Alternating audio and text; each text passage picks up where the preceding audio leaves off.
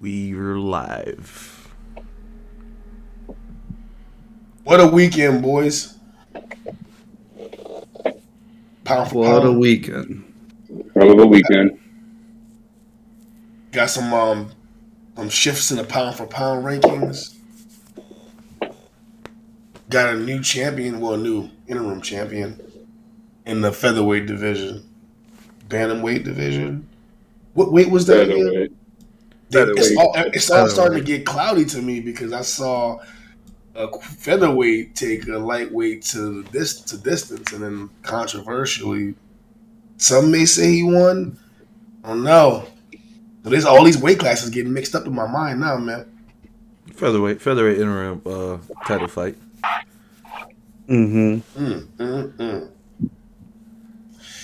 So let's jump into that because I mean, what do y'all think? Wait. Welcome back to the Ashy Knuckles podcast. I'm Mosey P. That's Brian W. Casual Chris, Marky G, and Johnny Dubs. You can't see him. He looks like John Jones, but he's not John Jones. But yeah, let's jump straight into it. Let's go straight into this Islam versus Alexander matchup. One for the ages. Probably the greatest high-level MMA fight I've seen in a long time. Definitely a fight of the year. It's already 2 months in, but I don't think anything's going to come close to it. It truly was astonishing to watch live. And I think it clearly shows that the title discussion, or the GOAT status of Alexander Volkanovski, it's not too early. Like, he is going to go down as one of the greatest featherweight champs. Well, I got a question for you, John. Check this out. Do you think, as like a casual level fan watching it, do you think they would agree that it was like one of the best fights ever? Because we all watch it. Chris can't be called casual Chris no more. He could be like fan Chris. You get what I'm saying? Like, he's got some years now. He's no longer casual Chris. He could be regular watching Chris. I don't know. As a casual fan, taking off my training wheel. So if you watch and you see Oliveira run through these guys, you know Khabib ran through all these guys, and you saw Islam run through Oliveira, and he had that aura of invincibility. Everyone was saying, "Oh, Volk is going to be dominated. It's not even going to make it out of the first or second round. It's not even going to make it." But it went the distance. And round 2 could be argued. Round 3 and round 5 definitively for Volk. And according to the new criteria for judging a 10-8 round, you could say that round 5 was a 10-8 for Alexander Volkanovski, because according to the new rule, when you're judging it, if one fighter is clearly diminished due to the effective strikes or grappling of another opponent, the judges must consider that a 10-8. It doesn't matter if they weren't completely dominated for the full 5 minutes. If they were diminished in their ability, it must be a 10-8 round. So according to that, it should have been a 10-8. So you could argue about round 2. Even if you give the 3 to Islam, it should have been a draw. And that's not even getting into the foul play that's at work, allegedly. We'll get to that. We're talking about the fight right now. Regardless, I think if you just know the surface level stuff, you really thought that Islam was gonna completely dominate and get him on the ground, and it's over. But Volkanovski was smiling and laughing with him on his back. So everyone says, "Oh, it's dangerous. It's super dangerous. It's over if he's on your back," and he didn't care. And they said, "Oh, Australia doesn't have any good wrestlers. Doesn't have a wrestling tradition." And there was very few, like in round 4, there was almost no real submission attempts by Islam. I mean, he tried earlier and he couldn't get it. So just thinking of it from a surface level, I think it does hold up to a great fight. And as someone that knows what they're looking at, oh my god, the explosiveness and the speed and the aggression of Volkanovski. So you think the casual fan would enjoy this fight? For sure. And like you have the small guy pressuring the big guy. Well, I would say you had the small guy pressuring the slightly bigger guy. Because Islam is not exactly a monster. They're both relatively small guys. If to answer the question, I don't think a casual fan would look at this as like, oh my god, this is the best thing I've ever seen in my life.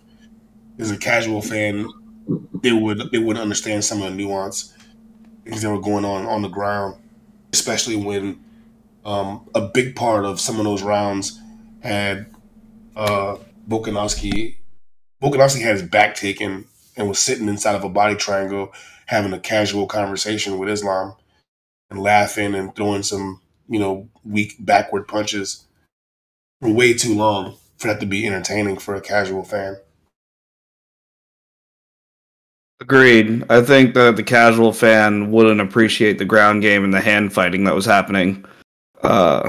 Position fighting and the hand fighting that was happening on the ground. So they'd probably just find this as mediocre. They'd get really excited with the knockdowns. There was a lot of technical striking that was going on, a lot of hard hits.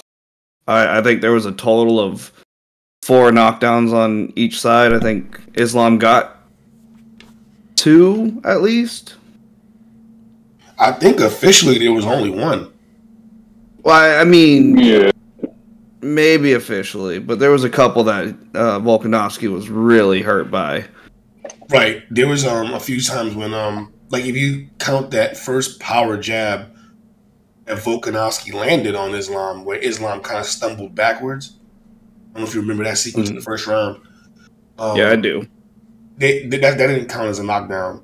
And also, Volk got dropped to like one knee, but he kind of quickly popped back up after Islam hit him with an elbow. But I don't think they counted that one as a knockdown either. The only real knockdown, I think, was credited to Islam. Yeah. I was counting all those. Yeah. But they would get excited with all those. Even a stumble back, it creates an excitement to it. So I think they would have been in and out on this one. I don't think they would call it a fight of the year, but it definitely should be a candidate for it. It's a fight of the year for the hardcores, though. Yes. Definitely. It could be hardcore Chris now. Hardcore Chris? Yeah, he's not casual Chris. He graduated. He's hardcore Chris now. Oh, my God. I think this fight proved to me that Islam isn't invincible. Not as bulletproof as like Khabib was as a lightweight champion. And this fight also proved to me that Volkanovski is one of the best mixed martial artists of our time. He looked really good. He has no apparent holes anywhere in his game other than some physical limitations. Like everything in his game is pretty bulletproof. Like he's strong in the stand-up. He's explosive. He's smart. His fight IQ is high. He has really good grappling, both offensively and defensively. And at times in this fight, he took the grappling to Islam, whereas it looked like in the beginning of the fight, Islam clearly had the grappling advantage. And then toward the championship rounds, he seemed to fade a little bit, and Volk took over the grappling exchanges, even against the fence. So Volk proved to me that he is more than just the pound for pound best right now. I think he's one of the best mixed martial artists of our time. Yeah, I 100% agree with all those statements. I I think it's probably going to show a lot of guys in the division the aura of invincibility that Khabib Islam inherited from him, especially after the Oliveira fight. I think that's shattered, and he really didn't seem to enjoy being put on the back foot with the pace, especially towards the later rounds. So I think some of the guys that are more cautious and kind of scared to like initiate and get taken down aren't going to be as afraid. The holes in his game have been exposed. With that, you know what I mean? Here's the question I asked myself though: were those holes being exposed, or did he just take Volk lightly? I don't really remember all the lead ups and all the all the press conferences, all the embeddeds when they spoke to Islam about this matchup. But just watching the fight, it didn't seem like he was too worried about Volkanovski at all. Like he was just super cautious in the beginning. Like there wasn't a whole lot of activity in the first round. But I don't know if the version of Islam that we got yesterday without Khabib in his corner is the version we're going to get from here on out. Well, Khabib's not coming back, so yeah, that's true. He's not going to have that in the corner, and I do think that people like his approach to fighting, as like other guys can see what Volk did successfully against him, and that they can build their game plan around that now. I mean, that sounds good. However, like in order to execute that game plan, you have to have similar skill set as Volkanovski. Like Volk was able to execute that game plan, and arguably he didn't because he lost. Like he didn't. Let's just be real here. Like he didn't win the fight.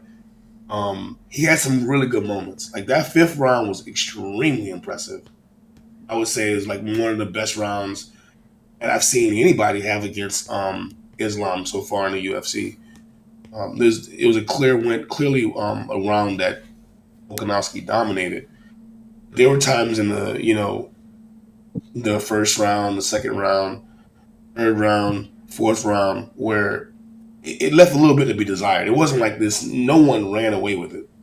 It was just like it was decent, but obviously the edge went. All the judges gave the edge to Islam. That's why he took the unanimous decision. But I don't think many people expected it to be that competitive, especially the casuals. I didn't even think it would be that competitive. I thought Islam would just run over Volkanovski. Let's go here. Let's go here. Like, let's talk about who thinks who won and why they think they won on this real quick, because I know there's different opinions in this group. And what do you feel about it, Chris? Did you get to watch that fight this weekend? I only caught the last round, the fifth round. Oh shit! And I know I only caught the fifth round, man. When I saw that, I was like, man, Volk got this, bro. Volk got this. Especially seeing the damages, like Volk barely wore it on his face compared to Islam.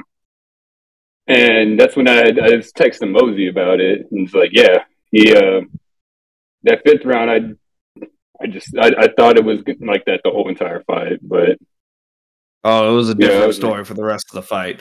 Yeah, yeah. So I don't really have too much to say about it, just because I didn't get to catch the full fight, just the fifth round, and that's all I could really talk about. And Volk definitely dominated that fifth round. That should have been like a 10-8 round for him.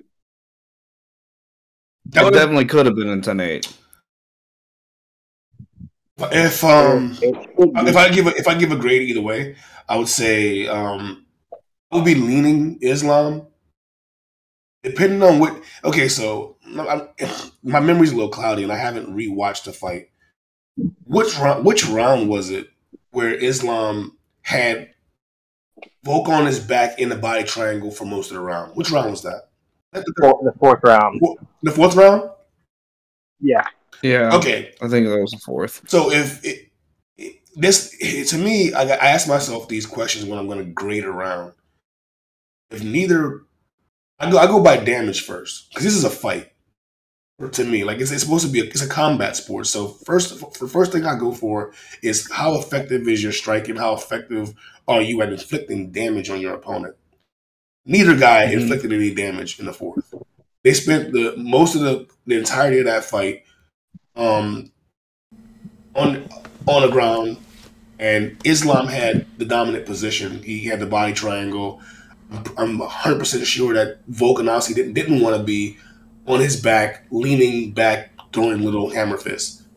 Who preferred to not be there.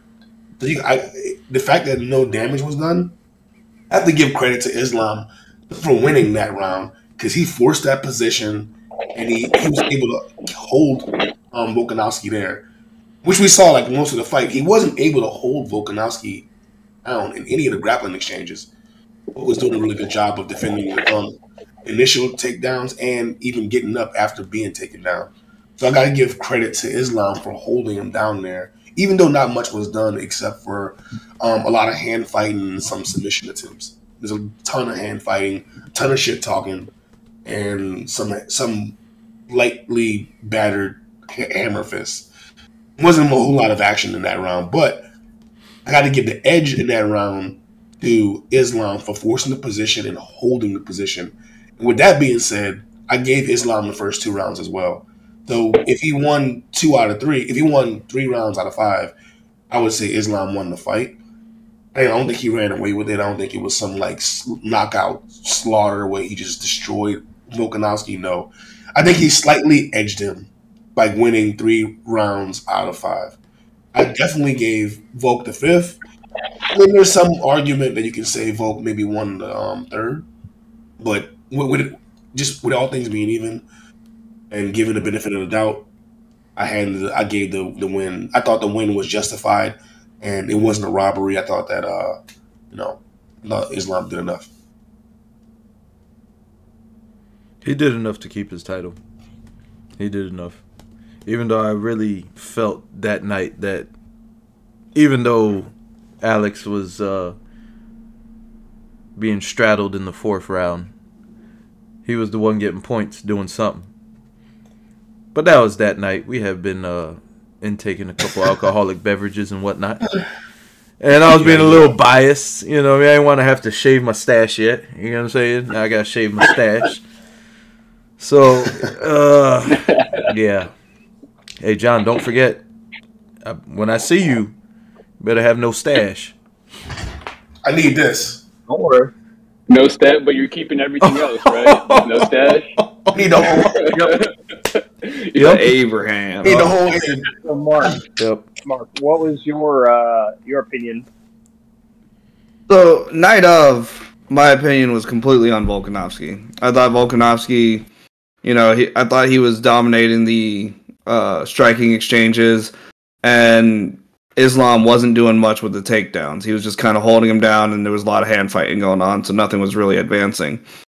But in clearer heads and rewatching the fight, I actually think that the striking exchanges, especially in the first 3 rounds, were back and forth.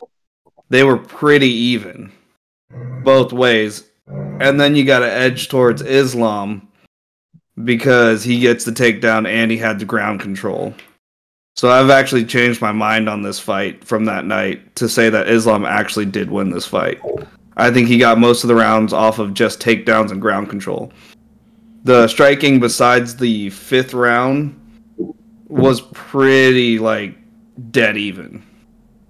And I think they were exchanging both good shots. Most of the damage that I want to harp on and say that, in a street fight, Volk won 100% because of damage. But that was all pretty much in the 5th round for the most part. So, yeah. I think Islam won this fight. I don't even think it's as close as I originally thought it anymore. Scoring wise, though, it could be if they actually went with the right type of scoring, that fifth round could have been a 10-8, honestly. It could have been. So, given that fifth round a 10-8, this is a draw to me. Yeah. That would have been a lot better. For me, I thought it was for sure a Volk win the night of. But looking back now, I think it should have been a draw. Because I think for sure that was a 10-8 round. Islam was completely gassed. You could say that he kept him in that body triangle in the fourth round. And yes, there was hand fighting, but there were no real submission attempts by Islam. And you could make the argument that he should have been stood up. And I think, I can see why they would let him keep that position, but I do think there was certain points that there was not enough going on to allow that position to stay there. But regardless, I think it's a draw, and I think they should throw it back. And that's not factoring in the controversy that is Islam using an IV.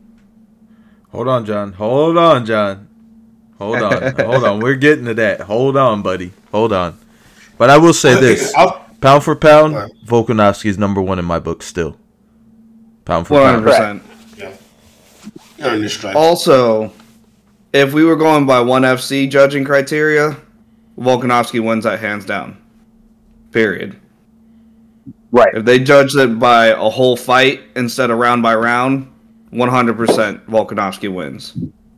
Now that is something we should talk about, because I was gonna say if you're just going by like how it's run here and how the UFC runs it, and they go like round by round, scoring each round on a 10-point must system. If you're going by that criteria, then to me it's clear that Islam won the fight. He won more rounds. He won the majority of the rounds. He did a 5-round fight. He won 3 of the 5 in a 10-point must system. If you gave a very generous 10-8 to Volkanovski for the 5th round, then you can argue a draw potentially. But it'd be tough for me to give him a 10-8 there. Even though I thought it was a dominant round, I don't think he overwhelmed him. There was no chance. There was at no point that I think Islam was in a sequence to be finished. Well, here's what a 10-8 round. A score of a 10-8 does not require a fighter to dominate their opponent for 5 minutes of a round. I didn't get to be in danger of the domination also impacted their opponent with either effective strikes or effective grappling maneuvers that have diminished the abilities of their opponents. Judges must consider giving the score of 10-8 when a fighter impacts their opponent significantly in a round, even though they do not dominate the action. Islam was very clearly diminished and looking awful and cooked that 5th round. So, according to the new rules for judging a 10-8, I think it's very clearly a 10-8 for Volk. Let me ask you a question. Were you cheering for Volk during this fight?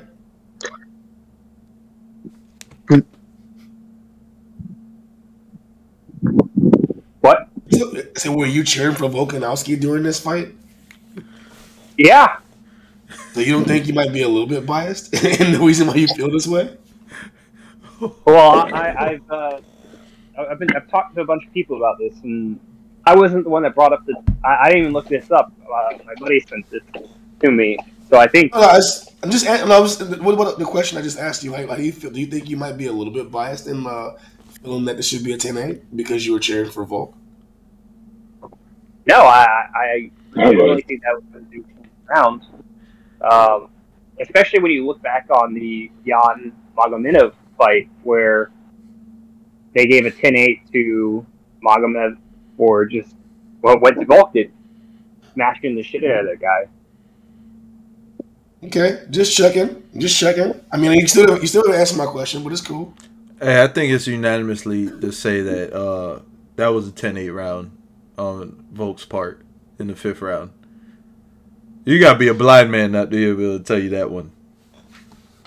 Yeah, I mean, there's a heavy argument that could be a 10-8. But I think the thing we need to take out of this whole conversation is none of us are arguing that Volk completely won this fight. Most of us are saying that Islam probably won this fight, or at best it was a draw. He had champion's edge. Yeah, Champion's edge for sure. Yeah. Right. I thought the Australian edge was going to get the decision, but Nah, they brought in Me too. They brought in a different commission, right? Was it Australian guys or what? Who were they? they must have brought in the European guys. I got my residency in Australia, Sal D'Amato. I don't even know who the judges are. You know what I mean? Like, oh man, I'm making up stuff, false narratives. I think Sal D'Amato is the only judge that I know, like off the top, just because he covers a lot of fights. Let me ask a question to the panel. I have a question. What do you guys think about changing the format of championship fights completely? I am 100% on board. It depends on what you want to change it to. What are you talking about, like open scoring? No. Well, that would open scoring would be awesome for every fight. I'm saying like for championship fights, because here's the thing: once the belt changes hands, that's a significant difference in pay, in status, and legacy. Everything changes once you reach the top of the mountain. So I want to see more. I want to see an absolute victory when it comes to a title bout. I don't want to like this. What happens if Volk gets another minute or so in that fifth round? I think the fight might be. He might be able to TKO. Maybe TKO and finish Islam. Or what if there's another round? Doesn't BKFC do that? They give him another round if it goes to a draw. Then they have to like do one more like sudden death round. Yeah, they do a sudden death round. I don't know if additional rounds would solve the problem because you can still kind of game the clock a little bit. I think it would be awesome if they just made it the last round like untimed. I don't think the fight will go significantly longer because when you get into the finishing sequences, like once you get past the 5-minute mark, those guys are exhausted. So someone's gonna make a mistake and get finished. I know it's not fair. Not fair, but it's not a fair thing. I thought about it. It's not fair because they're not fighting this way the entire time. But there's a significant difference between being a champion and being a contender. So when I say additional rounds, I would say they keep on going until someone finishes or submits. TKO was cool too. Hell yeah. Right. Referee stoppage is fine as well. Yeah. I consider that as a knockout as well. You know what I mean? Like a finish. To the death. Fight to the death. I think we're on the same page. I think it would you give them the time to rest and recover and like reset from the because every round starts on the feet. So either way, though, I think that the championship is a big deal, and we need to stop the decisions for championships have been so controversial lately. Well, there's been a lot of controversial decisions, but if it's for a title, I think it shouldn't go to a judge. It should be someone's going to break. Yes. And if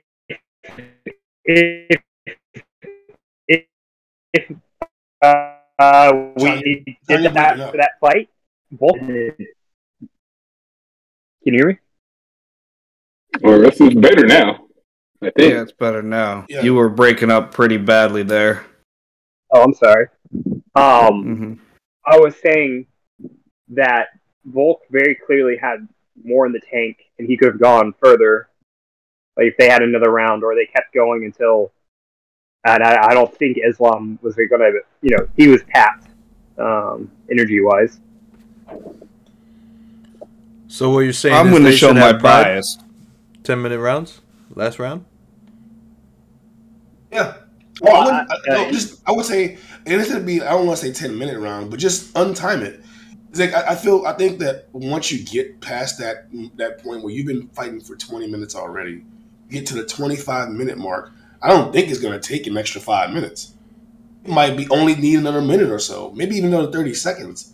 Because so most of the time at the end of rounds, in the end of championship rounds, there's something definitive happening there where somebody either survives. If you look back at Israel versus Pereira, toward the end of the fight, you can tell like he started getting caught a lot more by Pereira. If you extend that out and the referee doesn't wave it off, I think he's going to get caught more. He might not. He might be able to evade and recover and whatever, but chances are he's going to get hit more. And getting hit later in the fight when you got all this accumulated damage, all this accumulated fatigue, chances of them going down and being stopped is higher to me.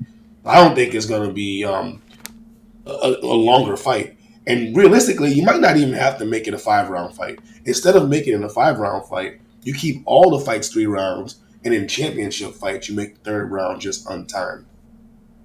Oh, no. Give him the 4th round where it's untimed. Crazy. Okay, so you're saying if it goes to like a judge's decision? Give him a little break or something. Make it 2 minutes instead of 1. Wait. You're saying instead of it going, like if at the end of the 3rd, if there's not a clear, obviously it's the end of the 3rd, so they made it to the stool. You're not going to a decision if it's a championship fight. You go to an untimed 4th round? No time limit. There is a winner. I like that. I'm against all of it. They would never commission that. Why not? What is it? Wasn't it Royce Gracie and who's the guy? It's like 30 minutes. They went. Correct, but that was Ken Shamrock. Again, this is not every bout. This is only a championship bout, and usually championship bouts are the last 1 or 2 fights anyway. Right. I'm not opposed to it. So the time constraints won't be there. Like you're not going like, oh, well, we got another match, another few matches to go. You guys, can you wrap this up? Y'all been fighting for an hour. This is the last. That's not how pay-per-view have time slots. Also, they gotta be within a certain time frame. Also for pay-per-views. Also, but my biased end on it is I'm usually watching these on work nights where I just worked 14 hours and I got to go to work the next morning, and I'm only gonna take like a 2-hour nap before work. I can't afford for them to go on for another 10-15 minutes because I'm already fighting myself to stay awake. It's not going to happen. That's what we're hoping that this alleviates, because instead of having I know it's not going to happen. Or instead of having legally, they won't allow it. Well, instead of having a guaranteed 25-minute fight, you're having a guaranteed 15-minute fight with maybe some extra. Maybe it could end early. But yeah, you're right. It's like a completely off the wall suggestion, but I'm just trying to figure out a way that we can get out of these decisions and take the judges as far away from this sport as possible. Because I don't want this to turn into NFL. They gotta come with better scoring. That's what they gotta do. Yeah. They gotta come with better scripts. So when you have become a referee for MMA, you have to take a bunch of tests and courses and classes. Why aren't the judges doing that? Like, why isn't there a very, exactly? So why isn't there a judging school that you have to take and the nuance of MMA? It should be all former fighters being judges. How to score it. So the issue with that is you have these guys train together, and there was that bias, right? Yeah, so that's it true. Shouldn't be former fighters. It should be people taught by former fighters, though. Have them understand, have them watch sparring, and kind of, you know what I mean? They should very clearly have to be able to judge a bunch of fights and be graded on how well they do, and that's how they become a official, right? They should not be appointed by the commission.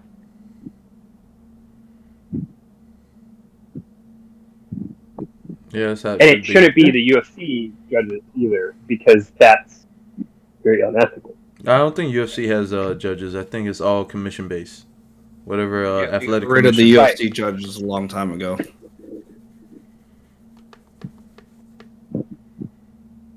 I just want championship. I just want championship fights to be out of the hands of a decision. I want it to be decided by the fighters. Same. I think the decisions just need to be better. Like the 10-point must go. That's it. Like they Agreed. They have different criteria, and like I said, like we've talked about multiple times on this podcast, that the ONE FC way is just better. And in my opinion, and I think a lot of these terrible decisions just go away when you judge the fight as a whole. Yeah. True. I mean, well, hopefully, because it's still three guys that are just giving their opinion on what they saw. Yes. As opposed to like having the people that are involved decide the match. I don't mind referees stepping in and stopping the fight and deciding the match. I don't mind even sometimes doctor stoppages. This is necessary, and you got to protect the fighters from themselves sometimes.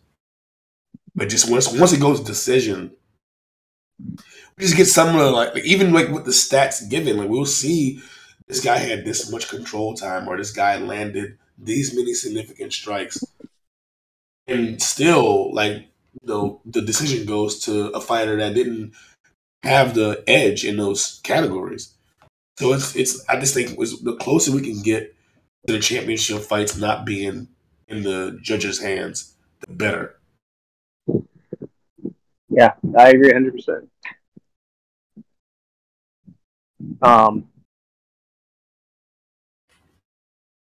So I think we either need to change the way championship fights go, or we need to change the officiating and how the judging works. Like the whole fight should be judged in whole. But I mean, this is a dead horse at this point. We can't change shit because we're not involved. As fans, I guess the only thing we can hope for is to get more transparency, like get open scoring. That might be the best thing we can hope for right now. Well, I like the idea of open scoring, man. Yeah, I don't hate that.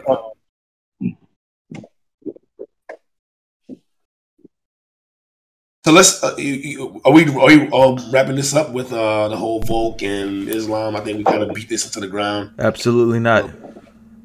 No? We got one more thing that John really wants to talk about. We got some breaking news. Breaking news.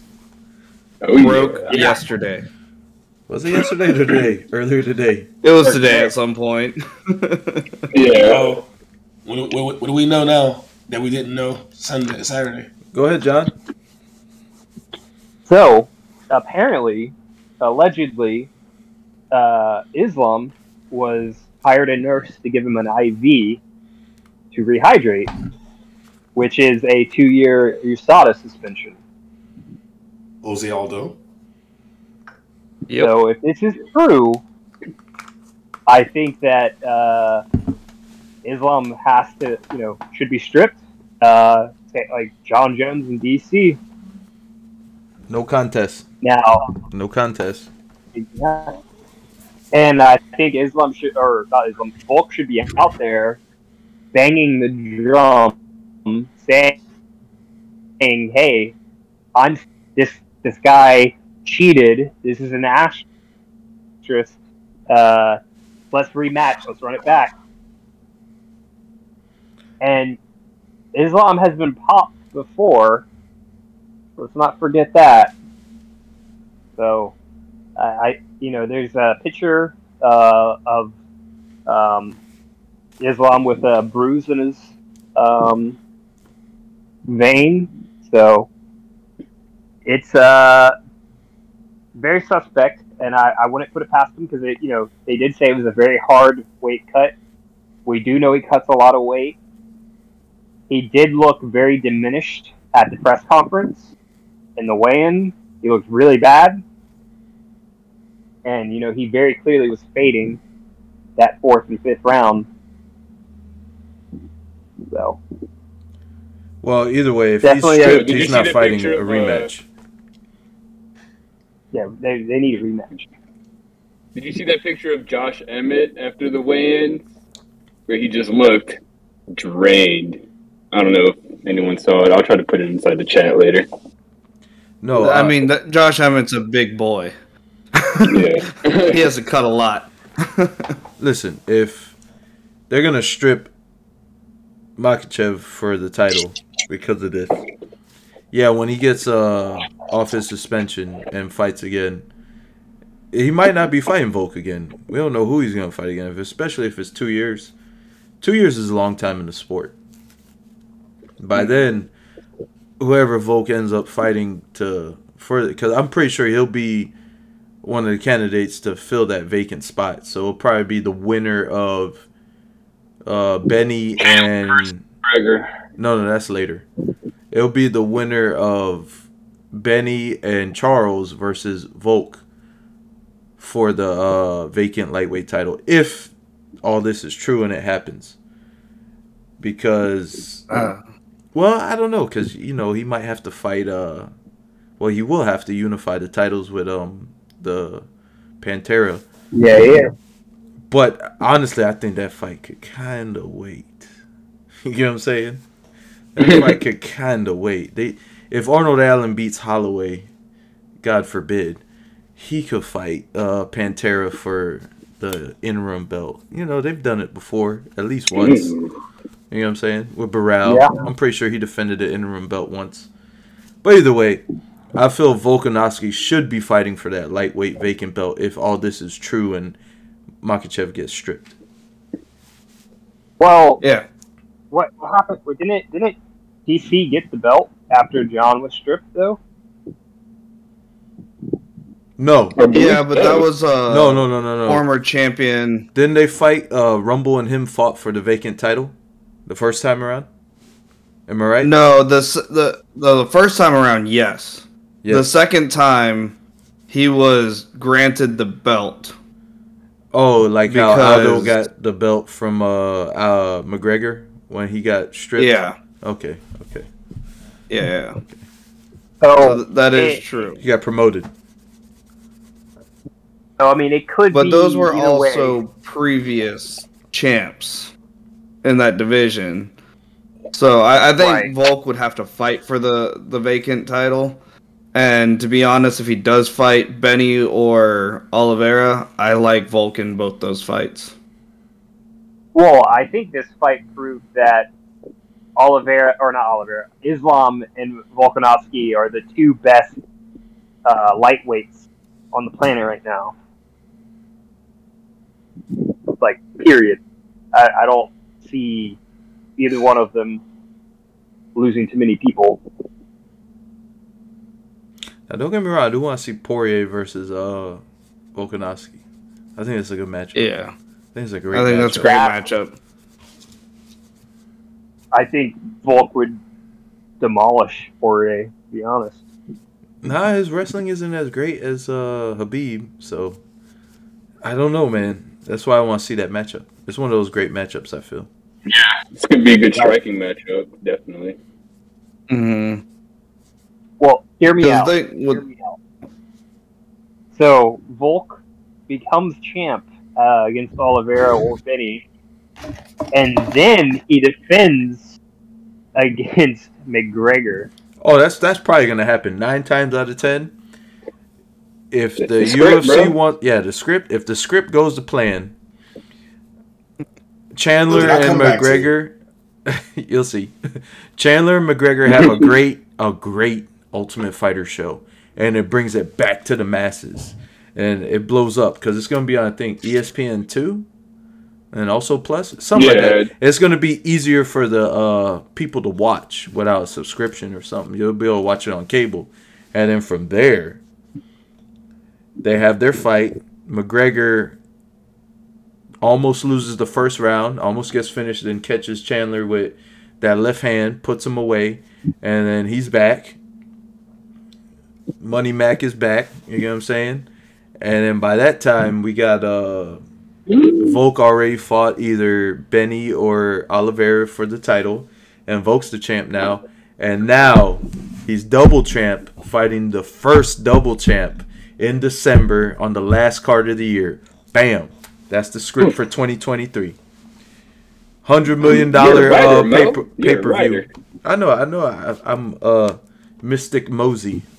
I see this. Mystic Mosey. I see this. There's only one problem, Mystic Mosey. Nice. There's only one problem. Have you seen Conor McGregor right now? He looks like a Big Mac. He's extra. I mean, I don't know. You might have to cut to get the 170, bro. He's cutting. Right now? He's back on USADA diet. Okay. Yeah, he's back on the USADA diet. Is he back? Cut out the acai. No more acai for Mr. McGregor? Mm-mm. About those Mexicans. Well, he just got hit by a car. Literally. And it didn't do shit. Wait, what? Did I miss something? He said he got hit by a car? Yeah, he was on his bicycle. Yeah, he got hit by a car when he was on his bicycle. What? The car got totaled, man. I'm just kidding. It didn't. I don't know. Nah, the bike got totaled. But don't worry, the guy that hit him with the car gave him a ride home. It's all good. Okay. So I heard about the Islam IV thing. Here's my thing about that. That's kind of convenient that the person that's announcing this is Dan Hooker, somebody who got barbecued by Islam. It might be just like to me. It sounds like these guys are just salty, and they're coming up with an excuse for why they lost. I mean, they could be right. Where there's smoke, there's fire. I wouldn't even say these guys. I would say Dan Hooker is salty. Right. Sometimes when there's smoke, there isn't fire. It's just a vape. Like it could be just Dan Hooker blowing smoke. So who knows? Right. I don't think anything's going to come out of it. But he has been popped before in 2016, I believe. So who knows? It's fun to theory, and it'd be interesting if the allegations are true. If USADA does nothing, or if they slap a wrist, I just noticed a trend of people making allegations about the winners. You never see. No one cares. Like, I'm pretty sure all these IVs are available to the losers as well.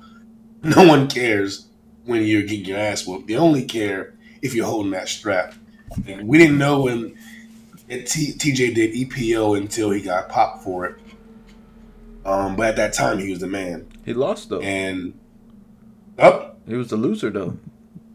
Well, no, I'm saying we didn't know we didn't know he was on it when he was doing his reign. Like, we don't know if he was on it or not. Allegedly. Right. I'm saying we don't know if he was on it or not when he was, dominating. When he was the man, at bantamweight. But we don't know if he was doing it. But it now, him getting caught after he lost, of course, it sheds some it taints his accomplishments a little bit. And people always suspected. I mean, there's always been speculation, especially from the Kobe camps, that Islam is the CEO. Not Islam, but Usman is the CEO of EPO, even though he's never been caught or never been, popped for anything. They just assume by looking at his accomplishments that he's, doing something wrong. But how much of that is just these guys being salty? Because, we see what we've seen guys get away with being either have these easy to pass steroid tests in the in the Brock Lesnar era, or the Uberim era, and even if you go into the TRT era with everybody with 3,000 level 3,000 testosterones, I mean, these guys. Daniel Cormier. TRT Vitor, Daniel Cormier, TRT, was this Dan Henderson? Like, we had some superheroes back when they were when they were letting that thing run wild. We had some superheroes. Yeah. But we don't talk about the guys who lost. Like, there's a lot of guys who were doing that still weren't good. So it's not as if just getting a needle in your ass is going to make you a champion. Right. I think we should go to the Pride UFC, the Pride FC where they have, especially in the contract, we do not test for steroids and just let everyone do whatever. Make it a written test. Yeah, exactly. Well, everyone loved baseball back when everyone was juicing and hitting homers.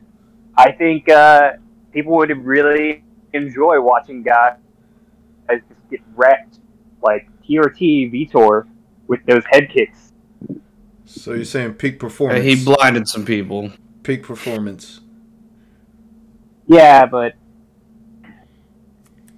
the Count is an asshole, so he kind of deserved it. Hey, leave your deserved to lose his eye. It's your older brother, man. Leave him alone, man. Leave him alone, man.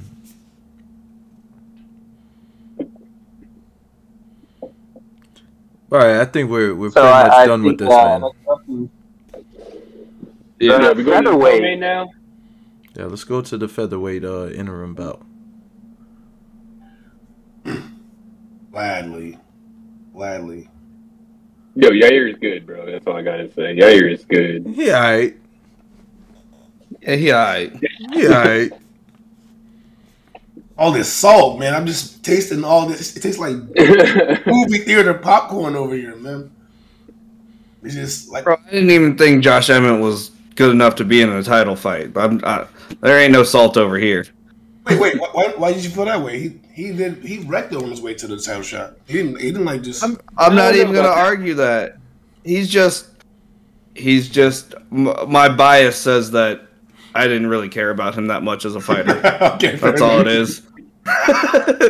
No, that's fair. That's fair. To be fair, I don't understand.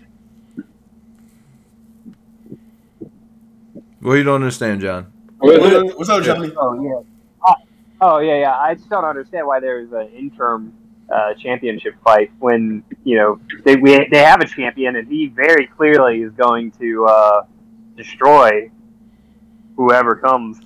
Hey, they were making sure just in case they had somebody promote. That's what it was. Mm-hmm. Just in case Volk won the belt, they had a backup plan. Plan B. Well, he said he wanted to defend both, and he's one of the few people I could see doing it. Here's the thing, though. There's never been a male champion to defend 2 belts, and it's never been allowed. Here's one thing I want to ask. After watching Volkanovski versus Islam, and this is not going back to that fight, but just the perception going into that fight. I would say most people, Vegas included, expected Islam to walk away with this. The numbers were heavily in favor of Islam, and right now, everyone thinks that, like, coming out of this fight, there's a huge public perception that Volk is going to walk over the rest of the featherweight division. And I don't see that. I think that this version of El Pantera might be the new featherweight champion. We could have an Anu.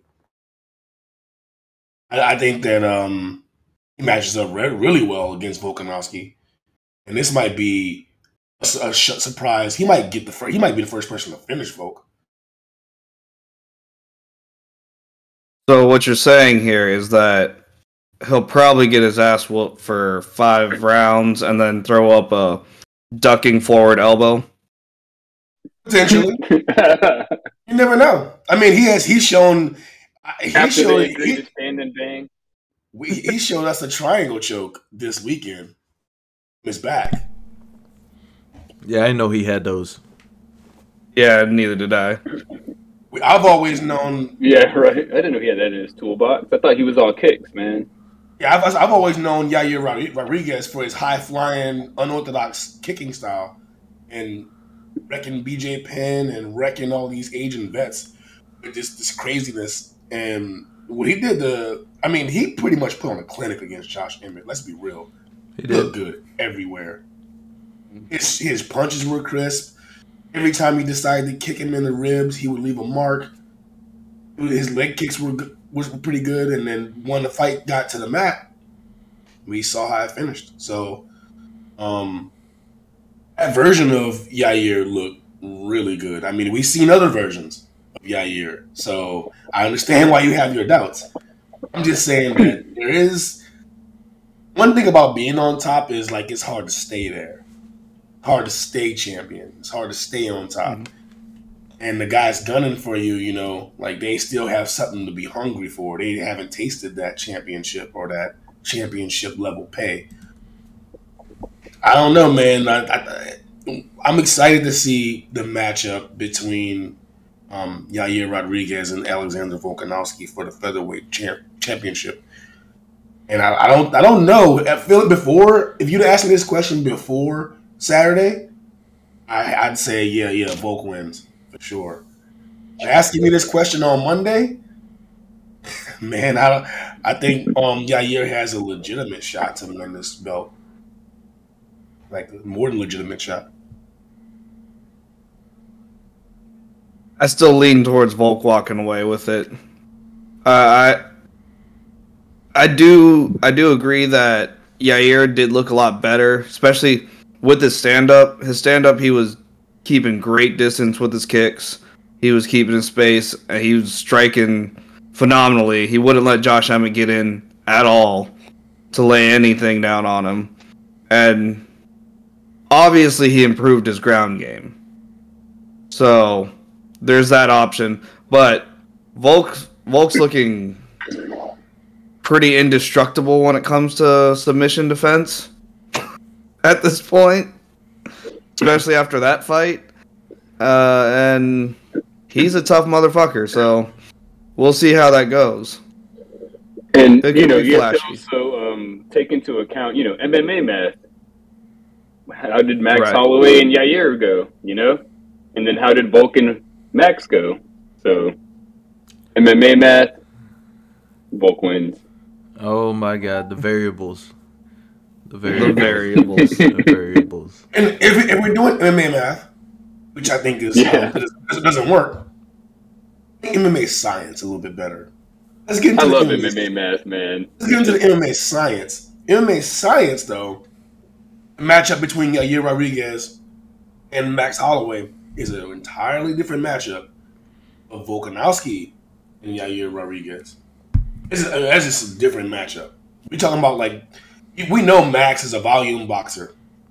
That's what you're going to get from Max. You're going to get high cardio, high pace boxing.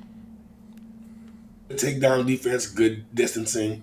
And he's going to pepper you with shots for as long as the fight goes on. He might even punch you 100 times. You never know, because that's his game. That's Max's game. Yair is going to throw the kitchen sink at you. You're going to get kicked. You're going to have to defend every area, every piece of your body has to be on alert. He might kick you in the ankles. He might kick you in the calf, kick you in the ribs, kick you in the top of your head. You know, teeps to the body, jabs, uppercuts, elbows from underneath. Like you don't know what you don't know what you're going to get. It's very, very diverse level of striking. Obviously, that adds in a lot of more variables, and a lot more things can happen. You know, you got to prepare for a 1-2 all day long. There's a certain kind of defense you can employ. As a shorter guy, because Volkanovski is always going to be the shorter guy in every fight he gets into in this division. There's not that many guys that are his height. Most of the guys in this division are taller. But he's going to have to get close to get, to be effective. He can get close and get kneed in the face, man. He can catch a flying knee. It's not that straightforward of a matchup for him. That's why I feel that it's a little bit. It's not as clear that I can see how he can beat a guy like Max. I mean, he can just keep that high guard and keep the pressure forward, and he's not going to get knocked out. I mean, Max is not going to knock him out. So he has a path to victory. That's a visible path. But Yair, it's a gamble. It's a huge roll of the dice. I mean, if you just try to pressure forward and eat up that distance, you got to trade something. You got to trade. He's gonna have to eat a few strikes to get close enough. And what is he going to get hit with? So I don't know. A few jabs and a few straights, you might be able to survive that. It's hard to survive getting kicked in the side of the head. and keeping it moving. Well, I will say this: Max Holloway figured out Yair in that fight, and I'm pretty sure Alex could probably do the same. You think Yair improved his ground game because of that Max Holloway fight? I think he improved his ground game also because his losses have been from being taken down the way he was. Like Frankie Edgar exposed him like tremendously, and you getting scooped up by little Frankie. Come on, man. I mean, shit. He'll scoop me. Like, hey, but I'm just saying, like that's your job. You're a professional fighter, and you got Frankie Edgar scooping you, making you look like a bum. And then you got Max Holloway over here who does not do that. You got MMA Max beating you. Yeah, when you're on the feet, it's a great fight, but he knows, like, okay, I could take you down. And Max Holloway, he went there to win the fight. He ain't try to put him away. He was like, okay, this guy's good. I got to do something. He figured that out, and it worked. So I think that helped him. And then when he went against Ortega, he knew he had to have a ground game. Because, yeah, Ortega, that's his shit. And he knew he was probably going to get taken down. He ended up winning, even though they say it was because of injury. But Yair did something to defend, which caused the injury, I feel. And I believe that's exactly what happened once they looked at everything. Yair Rodriguez is young. What is he, 26 years old? He's young, right? Am I mistaken in this? He's young, right? He is young. I don't know his exact age though. Try to find it real quick. Well, the reason I brought that up is his skills are still improving. So he's 30. He's 30? Okay. 30? Yeah. Wow, I was way off. I thought he was like 26. He's in prime time now, baby. Yeah, man. So like, it's not surprising to me that he's getting, he's improving. You see he's taking this seriously. So, his skills are getting better overall. I don't know. I like Volkanovski a lot. I do. And this is gonna sound like I did a lot of talk for Islam earlier. I did a lot of talk. I'm doing a lot of talking for Yair right now. It sounds like I'm just beating on Volkanovski when I'm not. I know. It sounds like you hate Volkanovski. It does sound that way when it's not true at all. I like Volkanovski. I said earlier that I think he's one of the best mixed martial artists of our time. With the skills given, I mean, if you just look at the criteria for being a mixed martial artist, he does everything really well. I mean, he doesn't have any glaring deficiencies that aren't physical. You can't help how you're born, but the skills you can earn, he's earned them all.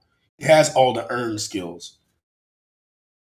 Do you think that's his only hole in his game? Is it like his size, like physical state? Like, is that his only hole?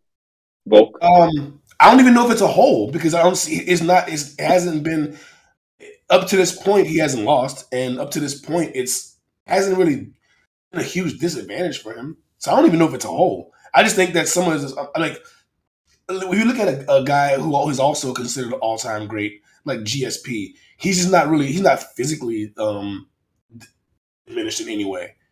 I mean, he has a lot of his skills aren't lacking because of physicality. Like, he's he's a very good athlete as well as being a good fighter. And then same as for Mighty Mouse. You look at him and he has all the tools. He's another guy who's on that list of one of the best martial artists ever.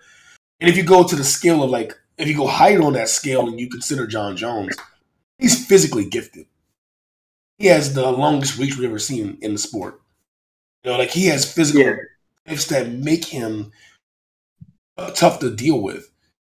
In addition to being very, very well-rounded in all the skill sets that encompasses mixed martial arts. But he has all the skills that you can earn. He's really good in stand-up, awesome wrestler, good submission guy, good submission defense, good chin, ring generalship. Like he's never caught in the awkward position in the cage. He has all those things that you look for when you look for a mixed martial artist. But he has he has a obvious physical advantage too, with him having this really, really long reach. Volkanovski doesn't have that. He doesn't have anything going for him like, oh my God, he's this crazy knockout power, or he has this insanely blinding speed like a guy like Demetrius Johnson can boast. He's super fast. He doesn't really have those physical things. He just has all the skills, which isn't a bad thing. I mean, I think it's even more of a it gives him even more legitimacy for being one of the best mixed martial artists of our time, because he doesn't have that overwhelming physical gift. So, breaking news actually. Volkanovski, with his interview with Ariel Helwani, he was debating with his family whether or not he should bring up the alleged IV usage, and he actually did. So this was before Dan Hooker even tweeted it out. The IV thing. Okay. Yeah, so apparently there's more credence to it than just Dan Hooker being salty. So something went down over in Australia that we don't know about, and we're just finding out about. Yeah, and I personally am inclined to believe Volk, because he's always been a very stand-up guy, and I don't think he would throw around that kind of accusation lightly. I don't think he's the type to lose and, be talking shit. So, if he's saying that, then there might be fire. Well, I mean, they did owe him one, because, that second Holloway fight.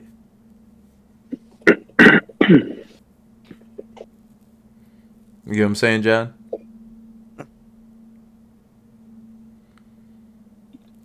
John. You heard me? Yeah. Yeah, I heard you. I mean, the refs did owe him one, you know what I mean? They gave him one with Holloway, so... I mean, they owed him one, or he owed them one or the other. I don't know how you want to look at it. But nah, that IV thing, if that is true, this is gonna... Khabib might come out of retirement. Everything. I still don't see that. Khabib would have to come back as a light heavyweight at this point. He's gonna come back and be like, Islam, brother. What is he doing, brother? What is he doing, brother? Well, what will bring Khabib out, I think, will be Conor smoking Islam. That would be the only thing I could see. Okay, so we're segmenting into the chit chat part now, are we? Is that what you're telling me? Are you telling me that? That's where we're going? The chit chat part? We can go chit chat. Well, if Khabib came back to fight Conor, it'd probably be at 185, give or take. If Khabib? Yeah, Khabib. If he came back to fight, I don't think he's coming back. If. Okay. He never expressed any interest in fighting Conor again. If Conor would have beat Islam, I think it would happen. In fact, I think he said everything he said so far surrounding that is he has no interest in fighting Conor again. He said he would if Conor beat Islam. I think that's fake. I don't know if that came out of Khabib's mouth. That's more fan speculation. No, it came out. It came out of Ali's. It came out of his mouth. Wait, what was that? Came out of Ali's. It was. Okay. Who's Ali again? Their manager? No. Yeah. He's also... No, I'm pretty certain Khabib said that because he's trying to get Islam a big name fight to get him to be a champion. But I do think if Conor did smoke him and became champion, that might perk him. That might, his dad and that legacy, and to be stained by... Because it was his dad that kept Khabib from, really losing it on Conor. Because his dad was like, you got to forgive him. You got to be a good guy. And he invited Conor to come live with them and train and everything. His dad was very honorable. So I don't know how that would affect Khabib. But it's fun speculation. You also got to put into the point that the whole reason why he's not fighting anymore is because of his mother anyway. So his mother would have to pass also. to get that to come to fruition. And then, but it'd be a fun fight, I guess. Even if that does happen, let's say, for instance, all the cards line up to where we get this big rematch showdown with Conor and Khabib again. Both guys will be out of the fight game for a while. Khabib longer, and Conor looks like he's getting ready to come back. What do you see? You think Khabib could just jump right in and be back to the level of he was when he left? Absolutely not. I don't. I didn't. Because Khabib is not. Again, Khabib is in that same boat as Volk, but he doesn't have any overwhelming physical attribute that makes you say, okay, well, even if he's out for a while, he got this. He can lean on this. Khabib's bread and butter was the fact that he's a grinder, and he's constantly chain wrestling, putting you in these compromised positions on the ground, and then being able to, go for the submission or go for the ground and pound after grinding you out. That kind of style, you have to be constantly in the gym and constantly working on your grappling and the small little details of how you're going to get that specific opponent in those spots. If you're not doing that, you lose it. Like, you're not going to just pick it up 5 years later and just be back a mauler after taking that time off. That's a lot of bears to wrestle. It's a lot of bears. Well, he's not. Is he still working out at AKA? Did he completely remove himself from? No, I don't think he's doing anything, man. Oh yeah, no. Forget about it. I believe he went home to be a family man. I really do. He took the Guile route. Yeah, he went home to be a family man. Mm-hmm. Boy, Guile said, "Hey man, this ain't for you, cuz." But either way, if it does happen and Islam gets stripped of the title for the IV, it's gonna be that's gonna be interesting, because then there's one guy for sure that I know wants Conor again badly, and he hasn't tasted the strap yet. That's the Louisianimal. That's important. DP. Oh, that hot sauce man. The hot sauce man? Yes, sir. Woo. He definitely would love to see Conor somehow snake his way back to the title. You know what I mean? Yeah, what did Dustin Poirier say about the Ultimate Fighter? The Ultimate Fighter All My Children edition? Yeah. Something like that? Yes. Yes. He did. I mean, he smoked him twice. So he does definitely got that call for that one. Mm-hmm. Well, people were saying that Chandler had the Dana White privilege, but Conor McGregor trumps him on Dana White privilege. Wait. Okay. When we're going here with this, is he white? I thought white was only an American thing. He's Irish. Is it because he's white-skinned, is what you're referring to? Dana White privilege. Because Dana's the white. Tony Ferguson phrase that he said about Michael Chandler. Oh, the Dana White privilege. Ah, okay. Yeah. Okay. Yeah, but the real one with all the Dana White privilege juice is Conor, the golden boy. It is Conor. That's the cash cow. If Ronda Rousey would come back today, you absolutely know what it'd be. Title shot. No. Yes. No. Yes. No way. Ronda Rousey would walk straight into a title shot. There ain't no other fight. At what weight class? She'll fight like an easy fight into a title shot. 35. Not going to 45. 35? Yeah. No, honestly, if either way, it's the same person. I think she would try to cut weight down to like 115. That's her safest bet, I feel, for a title shot. If she could. I don't think Ronda could go down to 115. Like maybe 125. If she could. If she cut off, she would have to cut off both her butt cheeks. What butt cheeks? She would have to cut off both her butt cheeks and remove both of her breasts to make 115. She could transform. I don't see her making 115, man. It's hard for her. That's a hard weight cut. You're asking a lot from the deck, bro. Well, even at 125, she still gets pieced up. Well, one time, she gets demolished. You know how she would look at 125? She looks sick. She would look sick, bro. Look like zombie sick. Like she would probably have kidney failure sick. Like that's a lot. Ronda's not tiny, man.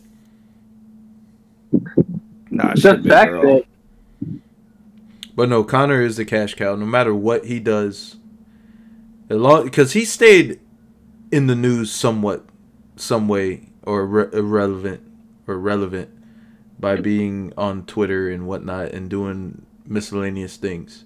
So he's still like relevant. People know who he is. He's still active with random things. So he's a cash cow. He does have the Dana White privilege. Conor moves the needle. Conor moves the needle. Humble. I don't think Conor and humble go together. You talking about bald-headed Conor? For one fight. Bald-headed Conor? Motivated Conor. Which Conor are we getting? Huh?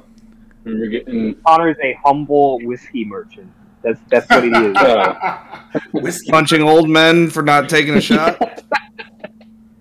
I've never heard making this, women swim off his yacht. Oh, get off my yacht, bitch! One thing about Conor, though, oh yeah, he did get the little the BJ too on the yacht. That was awesome. Oh yeah, you saw.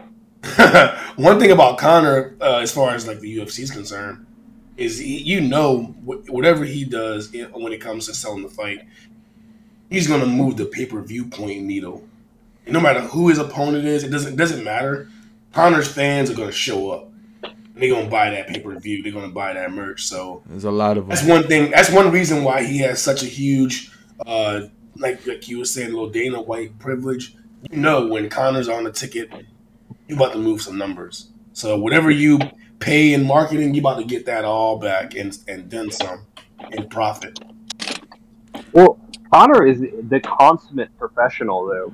Like, people don't really give him as much credit, but he has always made weight. He always does all the press and media and everything, and he absolutely does everything he can to make that fight money. You know, and he puts on a show, and he brings an entire country with him. He does. He changed the game. He changed the game. Especially, you know what? One thing Conor definitely aces. He does extremely well. Is the press conferences. He gets those sound bites that you want. Like, even if it's accidental, even if Jeremy Stevens is just running his mouth in the background, he goes, "Who the fuck is that guy?" You know what I mean? He gets these sound bites that the media can just eat up and play on the loop. So he does a really good job of playing that game. I mean, because before that, it was Chael Sonnen. Chael did the best job of being on the mic and promoting fights and, you know, making you want to see. Whether you want to see him get beat up or whether you want to see him win, you wanted to see because he made you care. His words made you care. Conor does that same thing, but he's also able to put people away. He can say, "I'm going to knock you out in this round," and then knock you out and deliver, like he did with Jose Aldo. So he has a lot going for him when it comes to the things that happen outside of the cage. One thing that's been not going for him so much is the inside of the cage. He's been recently, you know, it's been a little rocky for him. So if that new titanium leg can hold up and he can, you know, get back into the USADA with all the extra Brazilian broccoli, get all that out of his system, you know, get that acai out of his system, who knows? He might come back and be something special. But right now, I'm really looking forward to that Ultimate Fighter with him and Chandler. Chandler's good at talking a little bit of shit too, so this should be fun. Oh, Chandler is in for a world of pain when it comes to, because, you know, you brought up Chael Sonnen and hold on, wait a minute. John, hold on. I'm sorry to cut you off, bro, because this is gonna be really good. What I'm about to say. Who has the better first round, Chandler or McGregor? You get what I'm saying? Tell me you don't get what I'm saying. Please, somebody tell me they don't get what I'm saying.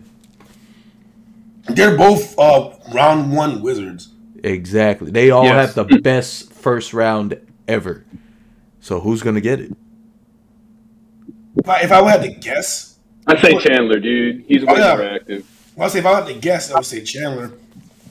Well, here's the question: who needs the better first round? McGregor. I think McGregor needs the better first round. I think McGregor's going to get the first round because of he's going to get inside it. He did that with Jose Aldo. He's going to get what? Inside. Oh, inside. Chandler's head. Yeah, he's going to mess with him because he's going to have the entire season of The Ultimate Fighter to shoot, to get inside his head and to mess with him. He did that shit to Aldo over their like year-long press conference. And remember, he didn't fight Faber on his Ultimate Fighter season. So it's going to be really interesting to see also on the show how they interact with each other. Did he fight Mayweather after? Yeah, he fought after Alvarez. I don't know if to answer to I'm gonna talk about you said that he can get in his head. I don't know if that's true. I don't know if McGregor can get into Michael Chandler's head. I don't think he's that kind of guy. Much like Nate Diaz, who talks a lot of shit, he can take it as well. Or Mayweather talks a lot of shit, he can take it. You can't get in guys you can't get in their heads. You're not gonna be able to, at least. I think that McGregor could probably get into his head, but I don't think it matters. Because getting into somebody's head makes them aggressive and reckless in a fight, which is what Chandler does anyway, so who fucking cares? That's fair. The kind of guys that I've noticed that you can kind of rattle them are the guys who are more respect and honor oriented. Guys who feel like you disrespected them or you dishonored them by talking shit. The guys who are shit talkers also, they don't give a fuck. Like you can watch the lead up to Diaz McGregor. There's nothing that he can say that's gonna make Nate move off of his game plan.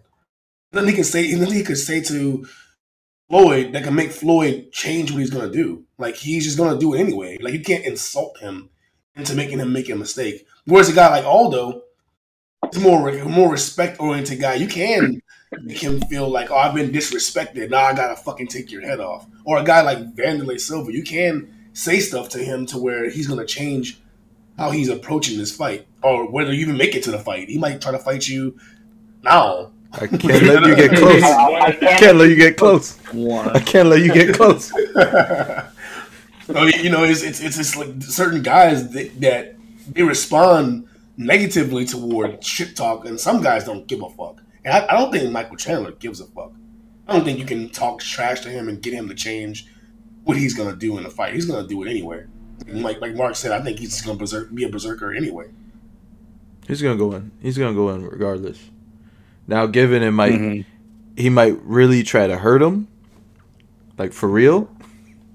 That's about it. Like if he gets him compromised, like I was say, if you look at Dustin Poirier, for instance, like the first fight, you can tell that the trash talk definitely got to him. Definitely got to him in the first fight. With McGregor, right? Oh yeah, sure. McGregor Poirier won, yeah, because he was young, dumb, and he had a shaved head. He was fighting that featherweight. What are you trying to say? He was also fighting that featherweight, looking like a fucking baser. But, he matured. If you look at the later fights, trash talk didn't mean shit to him. They're like he didn't. He might have gotten a few extra shots in when McGregor was compromised, but it didn't bug him. Nah, that was humble Connor. Salon quality. That was humble Connor. That was humble Connor. That fight, bald head, humble Connor with the glasses. He was so polite. He gave him. No, he wasn't bald head. I think he had his. Humble Connor got. No, he had a bald head in that fight. Right. He was humble Connor got knocked out. Exactly, and then the third fight. Connor, your wife sent me the third fight when that fool was on the ground getting interviewed by Joe Rogan. Oh my god, that Connor, bad boy Connor came back. Yo, that Connor was dead ass. Serious. Like you've seen those memes where it's like, oh, this is Anderson Silva after he broke his leg on the ground crying. This is Chris Weidman breaking his leg on the ground crying. And then you see Connors, and he just looks like an angry kid. But, yeah. It's not That's where the famous "your wife's in my DMs" comes back again. I'm like, Jesus Christ, talking shit with your leg all flopped to the side. Well, again, that speaks to Connor being a consummate professional and entertaining the crowd who, keeping until the lights go down, on the show, keeping the audience enthralled, He does a great. I would say that Connor is a great promoter, not a consummate professional. He's probably not. It's far away. I can't call him a professional. As far away from a professional as you can get. He does make weight. Well, he also feeds dollies to buses. He punches old men. So he's not that professional. They're professional cage fighters. They're kind of. So, when I say is a consummate professional, I mean for a cage fighter trying to kill one another. I don't know if you're going to look at professionals when it comes to the game of cage fighting. I think you got to look at guys like GSP and Anderson Silva. Those were the guys who kept it professional. GSP didn't do a whole lot of trash talk. He just showed up, made weight, fought, did all the promotional obligations, and then went home. You ain't seen the controversy with him outside of the fight. Same with Anderson Silva. He did all the promotional obligations. Respectful. Yeah, but they didn't move the needle as much as Connor does, which is well. I think Connor moved the needle not because of his professionalism, but because of his lack thereof. He had more drama, more controversy. That's what moved the needle for him, not because he was being this like neat, clean professional. It was more like him throwing dollies at buses and punching out old men at bars and and showing up late to press conferences wearing a mink and shit. That was later on, the champion's belt. That was later on. Being drunk. He recognizes what the game is, what profession he's in. He's an entertainer. That's what they're trying to get people to watch, and that's what he does. He watch me, watch what I do, report on everything I do, what I say, he makes the money. Correct. He took the Kim Kardashian road to like success and fame. He was like, I don't care what integrity is taken away. I'm just gonna be all press is good press, all of it, no matter if it's negative or positive. So in that light, you're right. He did take advantage of a system that was like obviously put forward. Like you can be famous. You don't have to. You can be infamous. Infamy and fame is the same thing when it comes to media attention. Yeah, I mean, I think it's worked out well for him. No, absolutely, it's worked out. It's worked out really well. Like he's probably responsible for a huge chunk of the newer fan base. If you look at the fan base of mixed martial arts between the ages of 30 and from 22 to 30, most of those are Conor fans. New guys who came in around the time of Conor's reign, and he attracted those eyes to the sport. So I think he's a huge influence on the younger part of new MMA fans. Listen, Uriah Faber said it himself. He said Conor is a great thing for the sport, and he's absolutely right because it got more eyes to the sport. Mm-hmm. But at that time, it was like all of us. At that time, I'd say we were not the old guard, but the guard. You know what I'm saying? Because now we're the old guard. Because we done seen all our favorite dudes basically retire. And then the young cats that we seen, they're like, okay, they're going to be something now. They're almost on the way out. They're at that point where they're close. So he was right. Conor definitely changed the game with his approach with everything. To now where you got guys over here, they just talk trash for no reason and they're not even good. That's the difference between Conor and some of these newer cats. He's actually good. He was starching fools at 145. Tell me he wasn't. 145, yeah. He was the man. Like I hate to say it, but bro, he was the man. Now given who fought Volk, I don't know. Well, hey, wait, that fight with Eddie Alvarez is a master class. Oh yeah. That's when Connor was peak Connor. That was peak Connor. Remember, this fool came in with a braided man bun, smoking everybody. Like bro, he was legit, and I hated every second of it. I was like, who the fuck is this guy? Like for real. Like his little slogan. I was like, who the fuck is this guy? When my wife knew who the fuck he was and I didn't know who he was, there was an issue. Conor looked untouchable at 145. Like when his fights against like Dennis Seaver and Marcus Brimage. Oh yeah, when he beat the Scouter guy, the guy with the Saiyan Scouter. Yeah, when he smoked Brimage. him, I didn't pay attention to him either.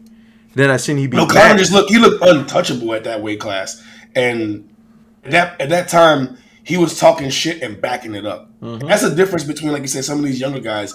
They're like the one that instantly pops to my mind. I can't remember the guy's name at the point, but he talked a lot of shit to Cowboy Cerrone. I think it's Alex Hernandez. Alex Hernandez. Oh yeah, Alex Hernandez when Cowboys smoked him. Right, but he kind of like he jumped the gun a little bit where he was talking crazy amounts of shit on how he's gonna, make Cowboy look like a thing of the past and all this other stuff. Now, had he done that, it might be a different story. If he comes in and he backs it up, all the shit he's talking, and then, ends up moving on to being a superstar, then it'd be a different story. The same with Kevin Lee. I'm talking about how he's going to do all these crazy things and be the first person to beat Khabib and all that kind of stuff. I see holes in his game. If he's able to take that trash talk and translate it into victories and earn the accolades that come with the shit talk, like Conor did, then we'd be talking about a different situation for his career. But the reason why Conor is where he is because he talked that shit and backed it up. That's what I think a lot of these guys who are mimicking him are starting to see too. Like you can't just talk the talk. You got to walk the walk as well. And what we have is a lot of guys. We have a ton of guys who can walk the walk but don't do the talking. We have a lot of guys who are really good, but they don't talk shit. They just get it done. But then we got some guys who do a lot of talking that don't get it done. So you gotta in order to have that Conor like rise to stardom, you gotta do both. And the only guys that have been able to do both is Israel Adesanya and I guess you can kind of say Kamaru has talked a little bit too, but he wasn't really known for being a shit talker. But Izzy did it. He did it with the flash, the entertainment, and the results. To get a title or just like wins? I mean, you could say Kobe did it too. Even though he didn't get the dubs, he did get the title shots. He didn't get the key victories. He didn't get the key victories. He didn't get the title wins. But he fought for it twice, though. Right. And he did well in those fights. Kobe fell a little bit short. Like, he was right there. Right there. If he wins any one of those fights with Usman, and now we're talking about a superstar. Oh, for sure. One with the, you know what I mean? Like, the actor. He just fell a little bit short. Hell of an actor. I still think he is. He's one of the needle movies at that weight class. Like, his pay-per-views do well. Well, he is the needle mover. Very well. He is definitely 100%. Like everything he has going for him, the whole Masvidal stuff, the whole Usman stuff, everything. Himself being the heel, all that shit is great for him at 170. Now, if he fights Chimaev and beats him, oh my god. This was I was going to say that the only problem I see for Kobe right now is the top 5 guys. He's lost to Usman twice. He hasn't matched up against Leon Edwards yet. He hasn't matched up against Chimaev yet. Let me look at this. Without Chimaev. And then he still hasn't matched up against Gilbert Burns. So he has 3 guys that are world beaters at 170, are the guys who are either champion contenders or championship hopefuls. And then the guys behind him, guys like Jeff Neal, I think Kobe would have the edge in that one. He'd be the favorite going into the Jeff Neal fight. But I don't know how he would look against Shavkat. Woo! Shavkat, that boy good. Shavkat is the future. He will be. That's what I'm saying. Like, his time might have passed him, he might have missed that window.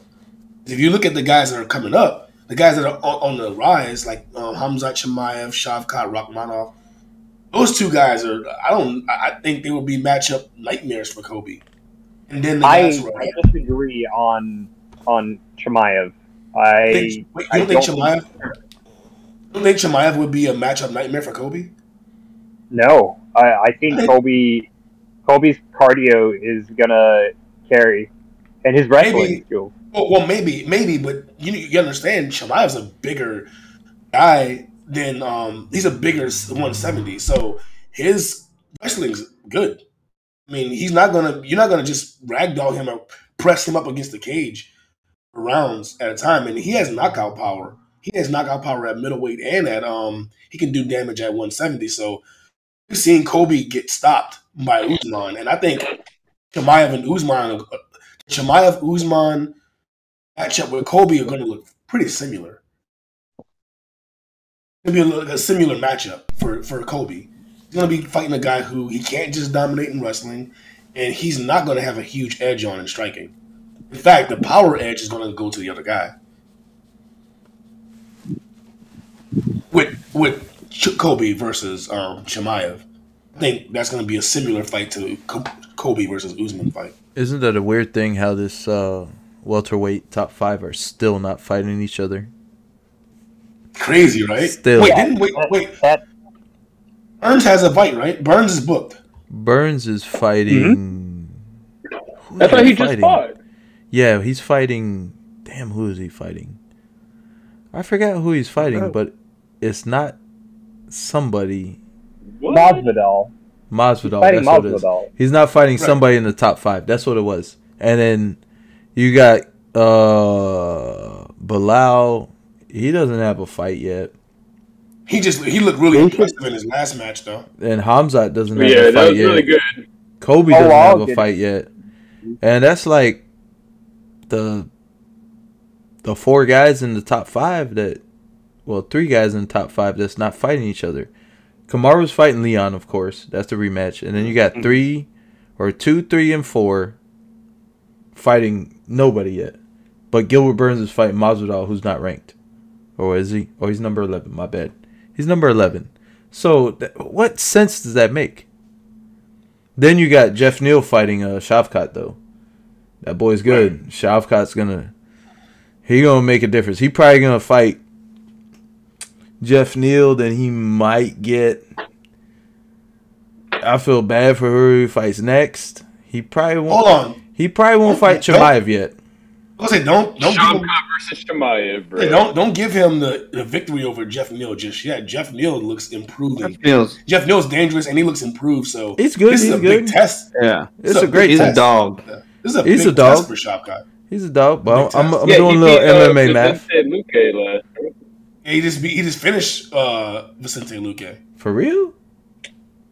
No, I thought Vicente Luque's fight was against Bilal. Am I tripping? What's that? I thought. He fought.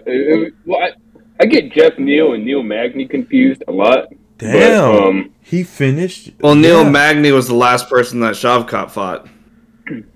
Wow. Wait, no, Neil Magny just fought as well. Damn. He just had a fight. Yeah. So he KO'd Jeff. Okay. That's a good fight then. Yeah, Jeff Neal. Okay.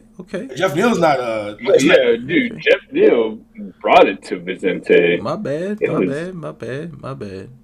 that? I'm going off Jeff Neal that lost to Wonder Boy. My bad. Mm-hmm. I think we when we look at a fighter and we kind of like we give them. You see them perform in an event, and we kind of keep them there as if they can't get better. And I think a lot of people were doing that with Charles Oliveira on his rise. They were saying like, "Oh, well, he's still the same old Charles, same old guy." Super Saiyan Charles is different. The same way we did. I think the same thing we're doing currently with Yair Rodriguez. We're thinking like, "Oh, like he's that same guy." I'm like, I don't know, man. This current version of Yair looks pretty damn good. All I gotta say is about time for Yair to do his thing because he's very talented. Mm-hmm. And he's entering that. I think it's I think it's Yair's like put up or shut up time. He's got a tough He's test, though. he's entering that athletic prime age of like from 30 to 33, where he's gonna have experience and the ability still. So we'll see. He's got a tough one though. Yeah. He could be the first guy to do it. Upcoming fight or what upcoming fights we got coming up, Chris? We got. I didn't know I wanted this until now. Andrade versus Blanchfield. I feel like that's going to be a really good women's MMA fight. Yeah, Jessica Andrade basically just beats everybody except the champion, so you'll have a hell of a scrap. And then Aaron Blanchfield went against Meatball Molly and just embarrassed her. There's a difference in competition when you go from Meatball Molly to Jessica Andrade. Very big difference. It's a big. It's a huge the big Meatball difference. Molly's on that fucking hype train, you know. So, I mean, that spinning back elbow only gets you so far. Am I right? True. Yes. But it's still a number 10 ranked versus number 3. Okay. And Blanchfield has some hands. That's great. It's gap. Wait. Yeah. Wait. Who's Yeah, it's a big gap. I'm pretty sure like Jessica probably fought everybody else that's like in between there, right, or something like that. What weight class? Andrade just fought flyweight. Everyone. Lauren Murphy.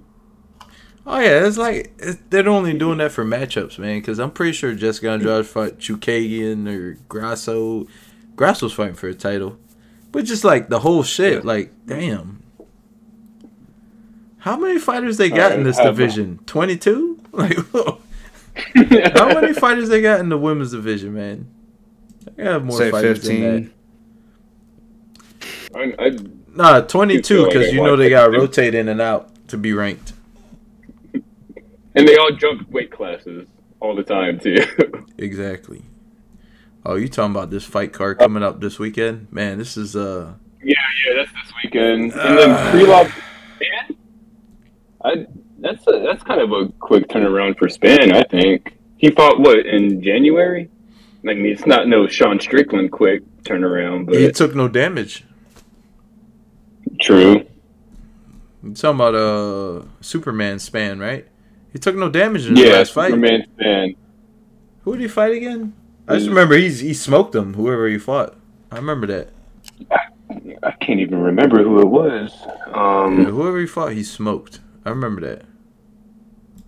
Can we just talk about this fact that Jessica Andrade is ranked in the top 10 of 3 different divisions currently? Hold on, wait a minute. Are you telling me she's a strawweight, flyweight, and bantamweight right now? Correct. No way. She's ranked number 7 in bantamweight. Where was she? 6 in strawweight, and flyweight she's ranked 3. Man, you might as well just give her a featherweight ranking too while we're at it. Just put her in a. Damn, there ain't no one in featherweight women. Like I'm trying to. Well, they don't even have a roster. I'm trying to look up Ryan Spann and I can't get nothing yet. So this this next fight's good for the it's good for the lightweight division or light heavyweight division with Ryan Spann and Krylov fighting. It's good to keep the division moving because we definitely need that right now because you don't have Yuri coming back no time soon.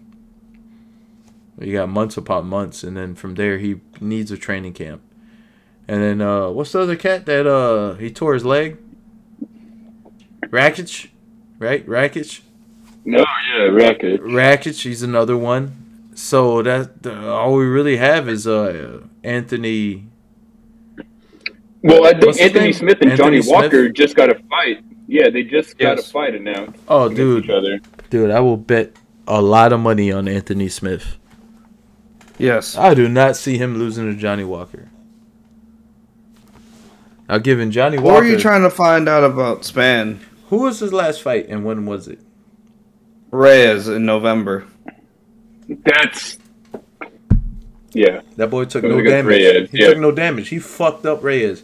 Talk about going from Yes. like a Man, title contender, dude. from being like I hate to say it, it's like the hype might have got to his head or something, man.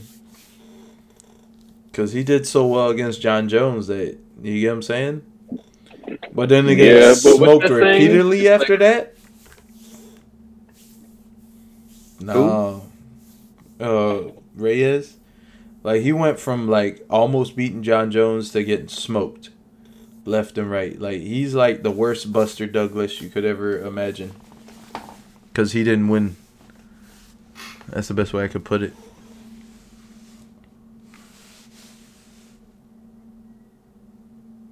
Yeah, he fell off hard after that John Jones fight. Everyone even said arguably that he won that fight, Ooh. and then he just Tatiana Wow. Suarez is coming back on the 25th. Who? Dub. She's gonna beat Montana De La Rosa. Oh, Tatiana Suarez, if she stays healthy, that is the female Habib. If I'm she's surprised Augusto Sakai hasn't gotten. if she stays healthy, that oh man, Valentina better okay. That's gonna be Valentina's test right there. She's gonna have If she can actually stay healthy. Yeah, if she can stay healthy, Valentina's gonna actually have a contender. Well, given I didn't see the last fight with her, I heard that girl almost beat her. Who'd she fight again? Rodriguez? Talia Right. Santos? Or am I tripping? Was it Santos? I don't know. Isn't she fighting soon? Talia Santos?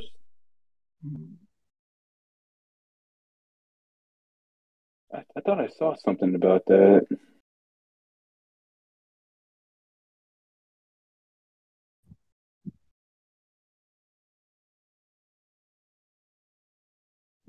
Oh, she was supposed to fight Jessica Andrade. Oh, that's what it was. That's why I was excited. It wasn't against Erin Blanchfield. It was Talia Santos versus Jessica Andrade.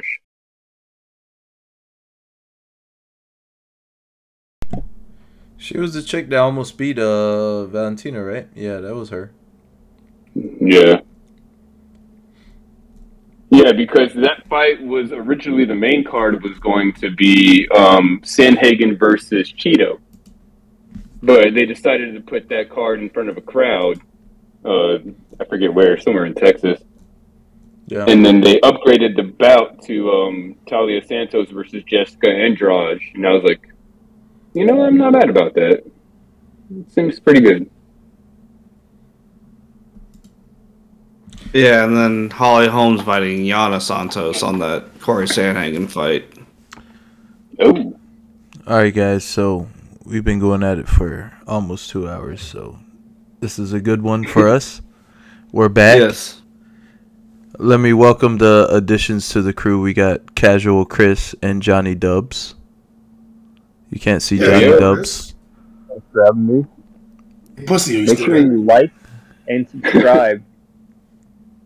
Tell him again, John. Yeah. Tell him again, John. Tell him again, John. One more time, John.